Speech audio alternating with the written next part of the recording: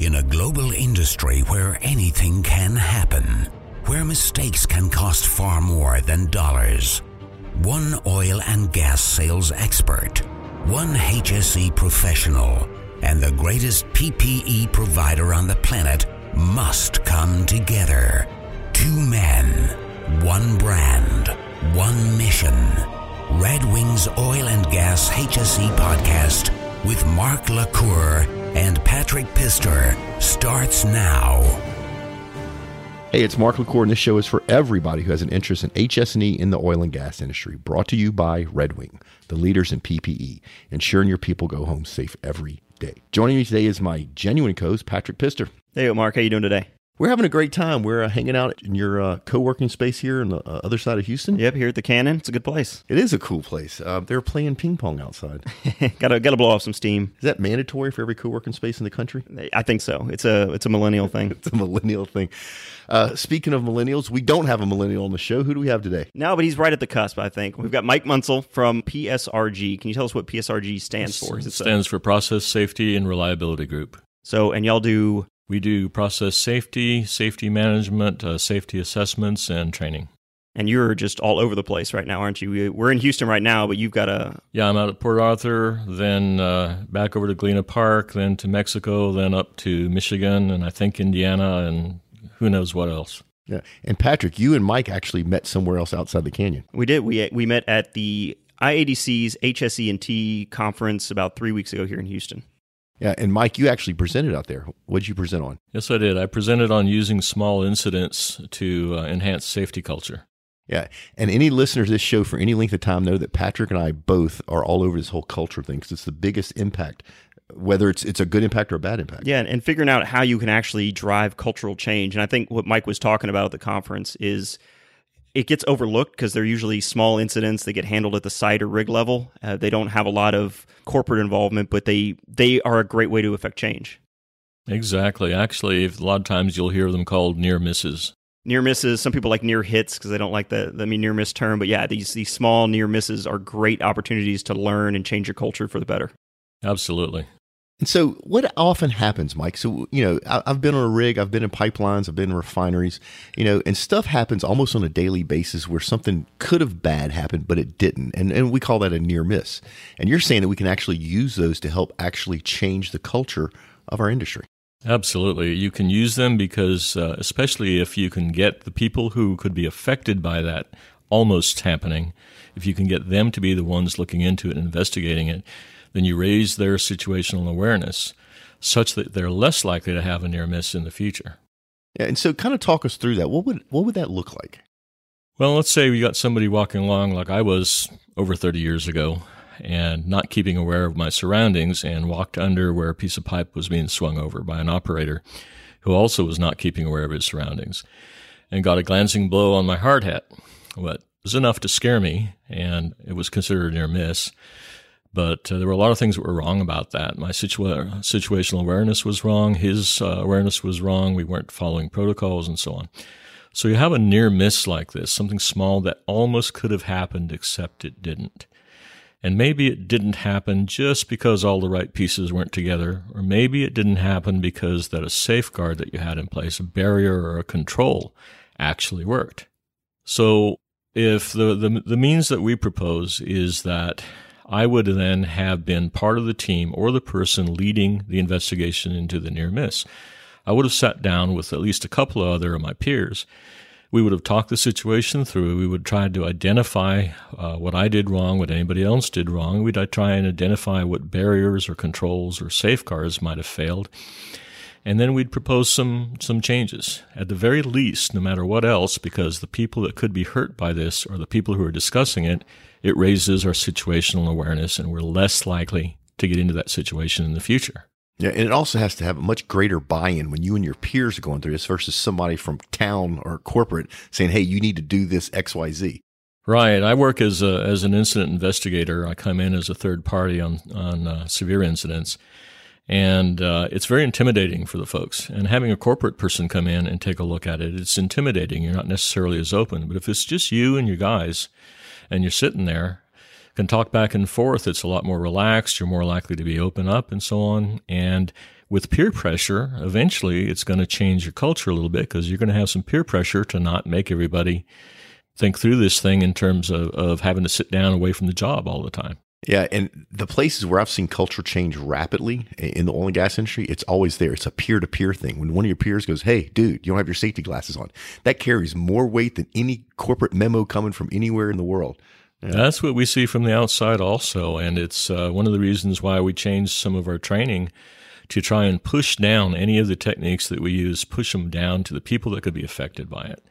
We find when we do an audit of safety programs that some of the low-hanging fruit for the auditor is finding that the hazards that were recognized were not communicated to the people that would be affected by the hazards. And if the people who are actually doing the investigation of the near miss are the people that could be affected, you're immediately communicating the hazard to them. They're becoming aware of it. We're getting back to that situational awareness that is so critical. Yeah. And Mike, not to jump subjects, but I think as far as this show is, you're the first HS&E person we've had on this show that is not classically educated to be an HS&E. You came from a different world, didn't you? Yeah, was originally an oil field geologist. I came out at a point in time in which 1 in every 4 oil field geologists lost his job. So I ended up not working directly in that. I went offshore, lied about my background just to so I could get hired. Told him, yeah, it was obvious I'd been to college, but I told him I had no degree. I was just at college for the girls. And was able to get offshore, work as a roughneck for a few weeks, then went and work as a mud logger, became a pressure engineer, finally segued out into core analysis, fracture analysis, and so on. So the cool thing about that is that you've come from the field. You've been there. You've done that. You've got your boots dirty, right? So when you're out here helping companies improve their HS&E metrics, this isn't some academia exercise. You've been there. No, to me, this is very personal. So I like what we were talking about with the changing culture with these small incident investigations, but I think we may have been going a little further. I wanted to know, how do you even get these crews to agree to have an investigation for something that may seem so minor? That if you call it a near miss, all they would say is, well, yeah, nothing happened, so why do I even have to do anything? I think that might be the first step of getting towards changing culture is you still have a culture gap there. Yeah, what you have to do is the push for this, the effort for this has to come down from the top.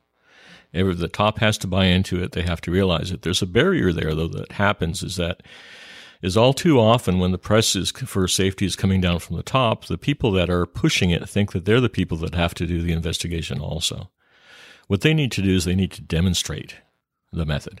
They need to get out on a rig, and they need to have a near miss or a small incident, and they need to immediately sit down with the folks that could have been harmed by it, maybe the people that are escorting them on the tour, and go through the method. Don't even tell them this is what we're going to do. Just do it. Well, backing up even before that, because a lot of these near misses would be self-reporting. If it was just you and a crane operator, hey, sorry, I bumped you with that load, but let's not talk about it. You still have to get that self-reporting to a point where you can take it to the next level and have an investigation. Do you have a problem with that self-reporting, that if something is a near miss, the crews just think it's not that big a deal? Yeah, you have to get the company behind things so that there's a lot of integrity involved from the top on down. You can't have management advertising safety and not actually using safety, using the same principles. That's a killer. I think one of you guys told me earlier about it, an incident that you had seen in which top management appeared on the photo of a magazine without safety gear, and that's a killer for it. Yeah, that'll destroy the anything you've built up to that point. Yeah, so in order to get that culture, integrity from the top on down is absolutely required. I think that what you have to do is you have to show the method. And I think you have you can only show the method if you've done it yourself. So start at the top, start working on down. You have near misses in corporate management as well.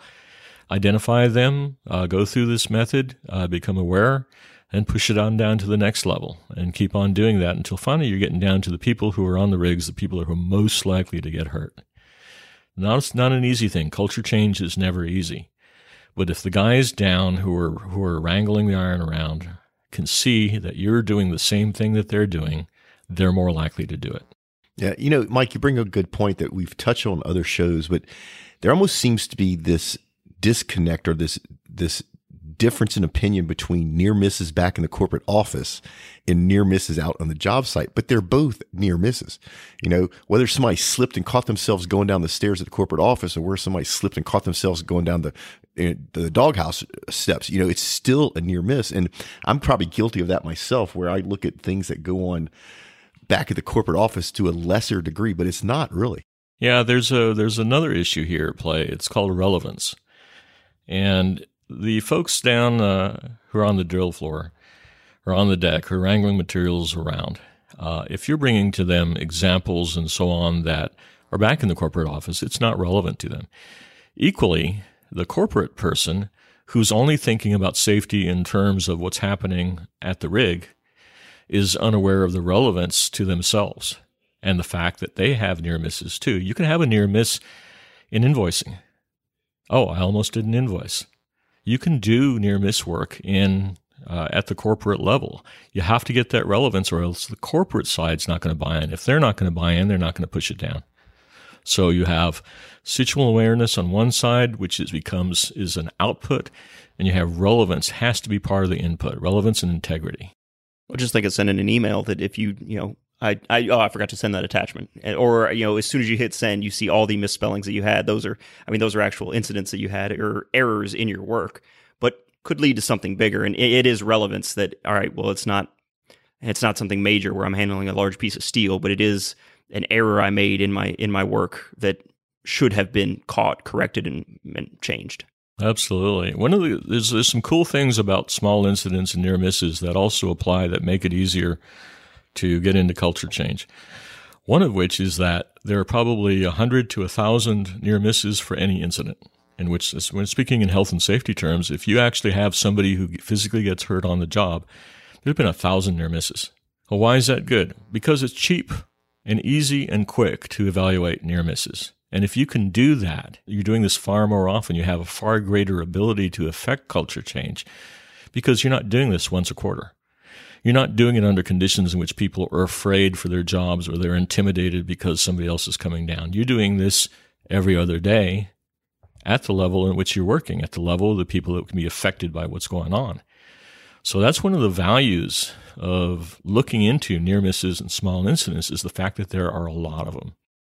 So when you're talking about relevance, how is that relevance? You may have a lot of small incidents. Explain to me, how is it relevant to investigate these small incidents when you're really trying to stop the bigger things, the mass casualty, the environmental spills? How are these two connected? How are they relevant to each other? That's a really good question. So near misses and small incidents are often features of what we call a complex system. So if you think back, when you were living on your own, had a fairly simple system. You got married, your whole life immediately became complex. Beyond belief sometimes. You had kids, all of a sudden that complexity went up through the roof. Now you got logistics to deal with.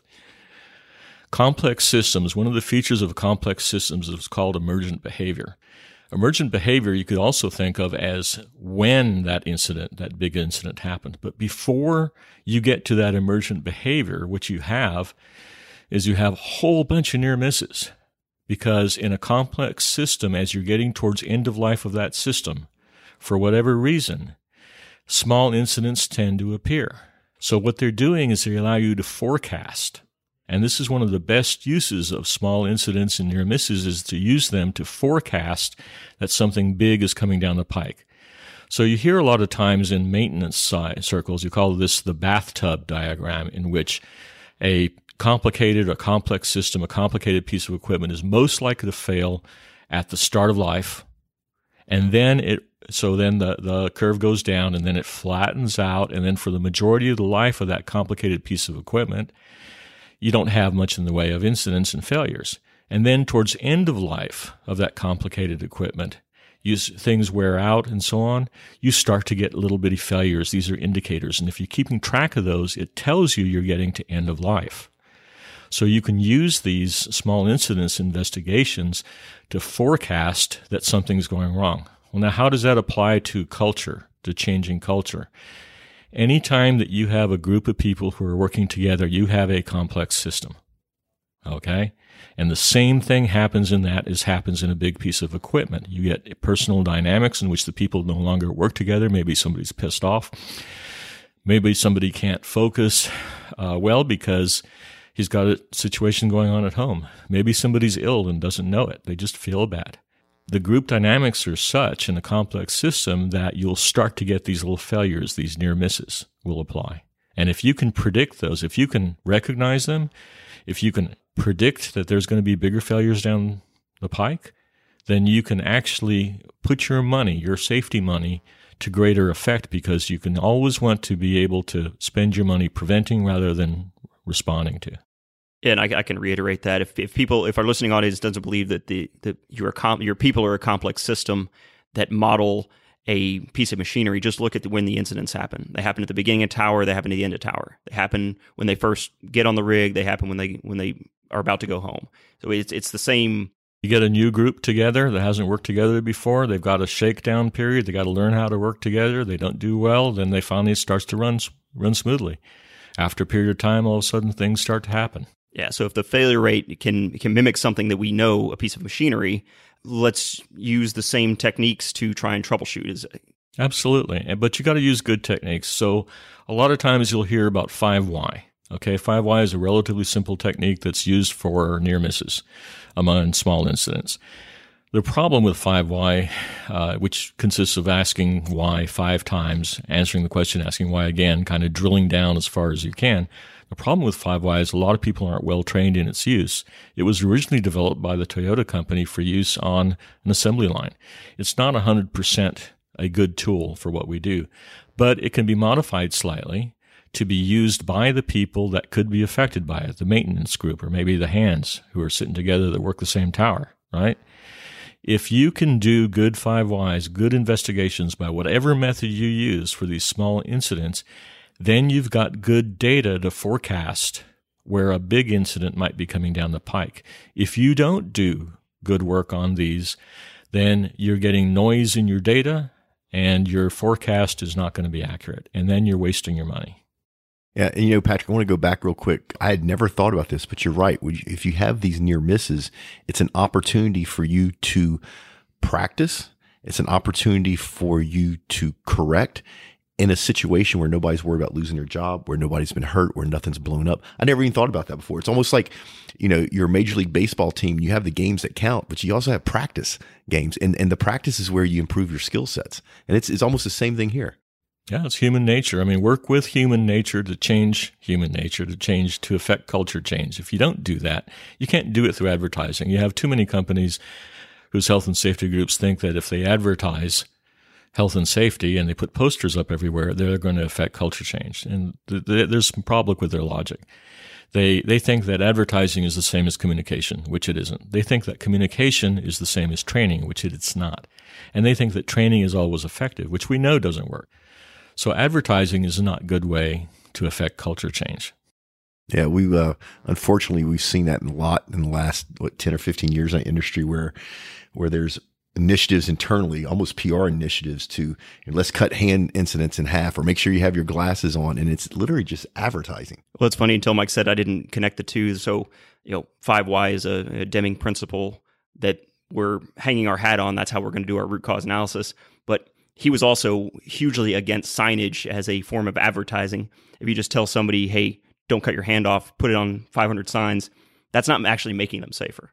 So we're using the same philosophy, but we're picking and choosing which pieces we are going to value. Right. There's nothing wrong with, I think advertising has its place. These signs have their place. But they're not effective unless the people are already buying into the safety principles.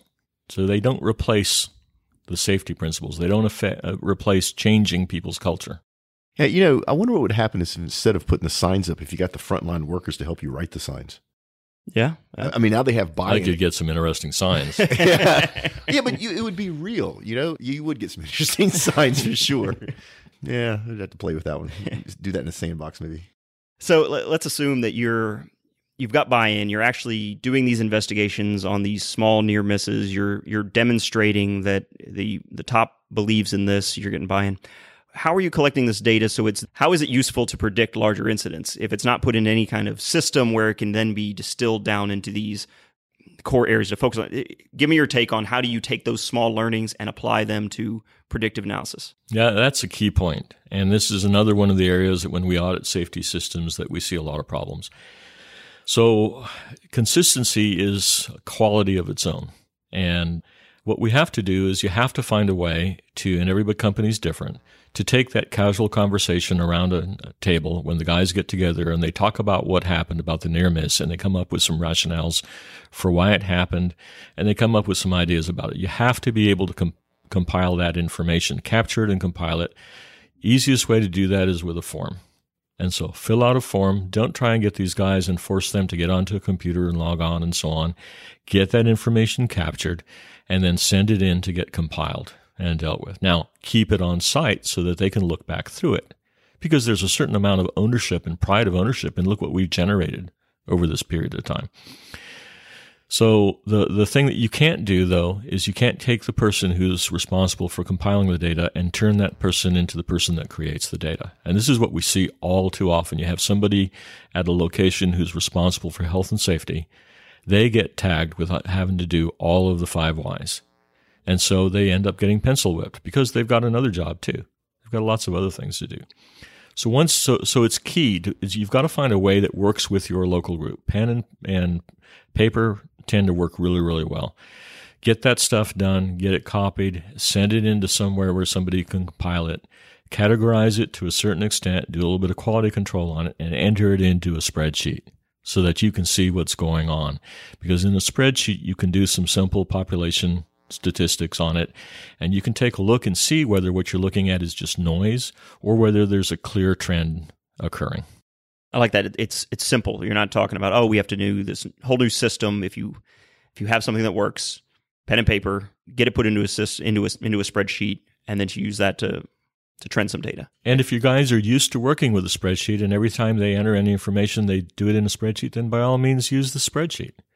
One of the things that I've run across in my career, I'm kind of a techie, and I love using these sophisticated pieces of software and modeling and this and that, and I try and push it on people, and it doesn't work.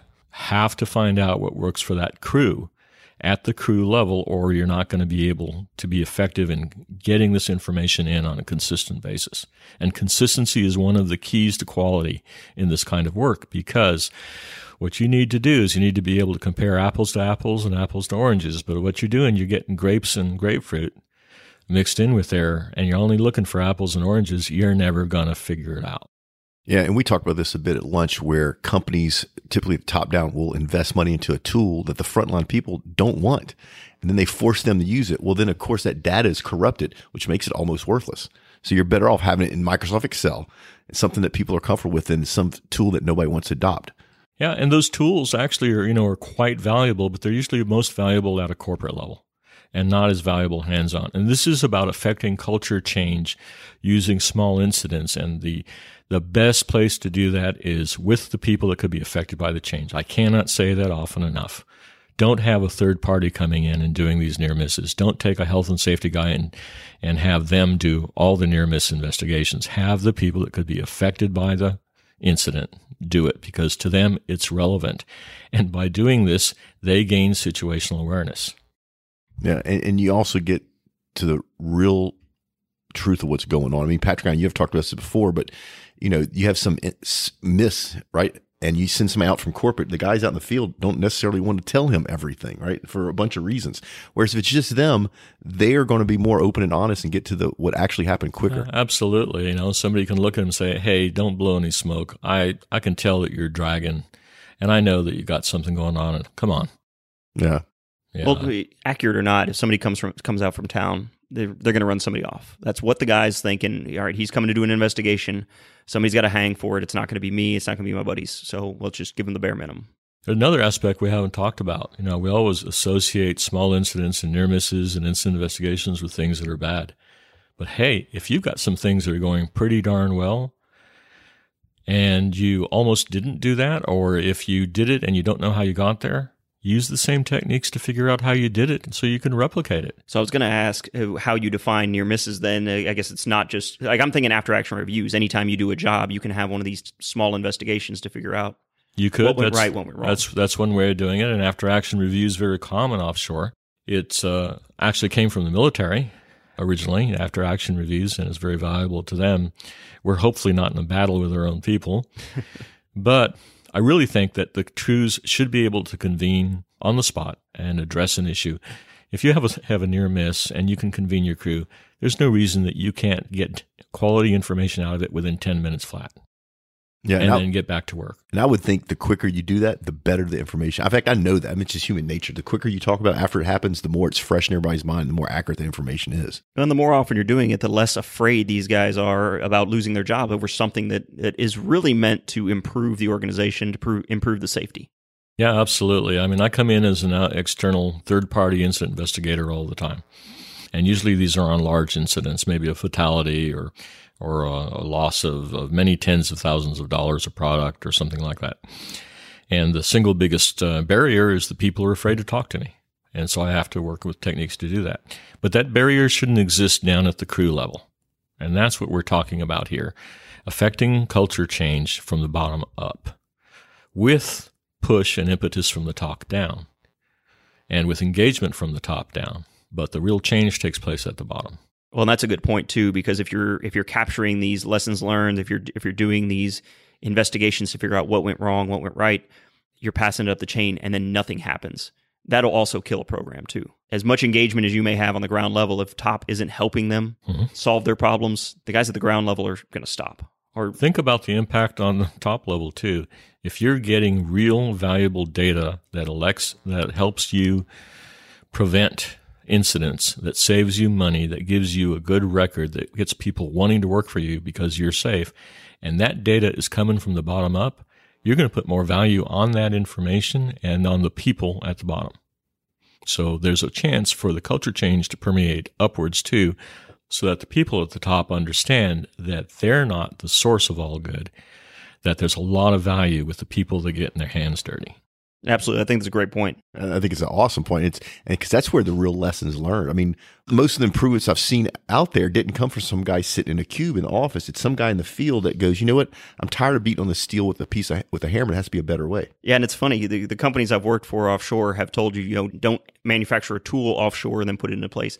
But most of the great innovations have come from a guy in the field that needed a solution. We just talked to him about the hammer union, safer union, yeah, not hammer unions, the safer unions, yeah. He was tired of swinging a sledgehammer, so he invented a new solution that spawned a company. So the solutions are going to come from the people in the field with their hands on the equipment. Have an appropriate process to vet the solution. Don't put anybody in harm's way, but use their answers, use their solutions to change things. There's a tremendous wealth of knowledge at the field level.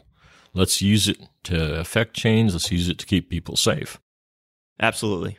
Yeah, and then from a frontline worker people, those guys, they're all buds, right? They all want everybody to go home. Even if they're not buds, they still want everybody to go home safe with all their fingers and toes and everything. It's just part of the industry. And they've got pride in their work too. They want to be recognized for doing a good job, for making an improvement, for changing something for the better, whether that means a promotion or pat on the back. They want to do a good job. And they should be recognized for it. If they do 100 days straight in a row without any near misses or something, they're doing something right. Why should they not get the recognition for that? Yeah, no, it's great. This is about the time where we start winding down the show, and it's time for our Red Wing safety tip of the week. Mike, you have a safety tip for our audience?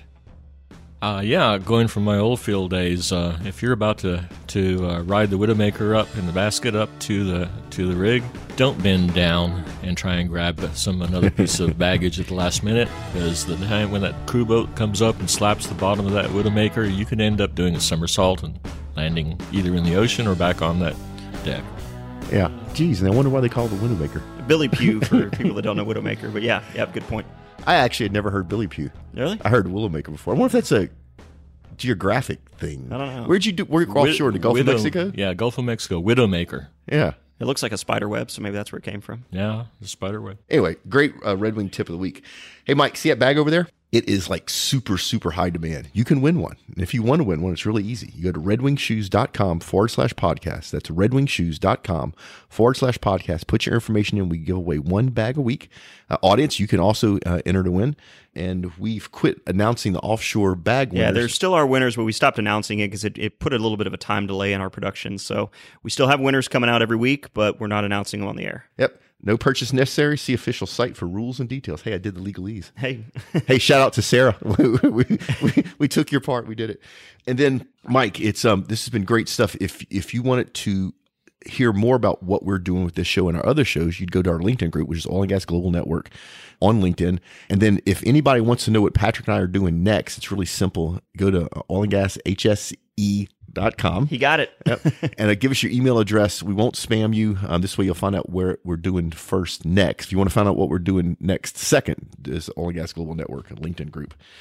Mike, this has been a really good interview. Thank you so much for coming on the show. That you really made the wheels turn in my head by taking these near misses and using it to drive cultural change. It's something this industry needs. And it sounds like a way that just automatically just almost makes sense in the way you do your normal day job, right? Your peers are saying, hey, dude, don't do that, do this, whatever. Why not do it this way? I mean, it just makes total sense. It makes sense to me. And, it makes sense that people get to go home safe every day. Yeah. So, Mike, if people wanted to learn more about you and your company, where should they go? Best is to go online at www.psrg.com or take me to lunch. and we'll put a link in the show notes. We'll also put a link to Mike's LinkedIn profile. So if they want to take him to lunch, they can just reach out directly. Absolutely. So, Mike, is there anything else, any last words, anything you want to leave our audience with before we get off the mics? Just remember that the only person who's responsible for safety is themselves. Yeah, that's awesome. So freaking true. Perfect. Yeah. So, Patrick, you ready to get out of here? Yeah, let's do it. All right, folks, don't be afraid to give up the good to go for the great. Y'all be safe out there.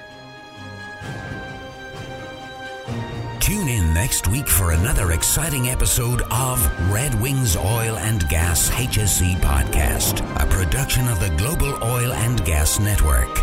Learn more from Mark LaCour at modalpoint.com. Connect with Patrick Pister at leanoilfield.com. From Houston to London to Dubai and beyond.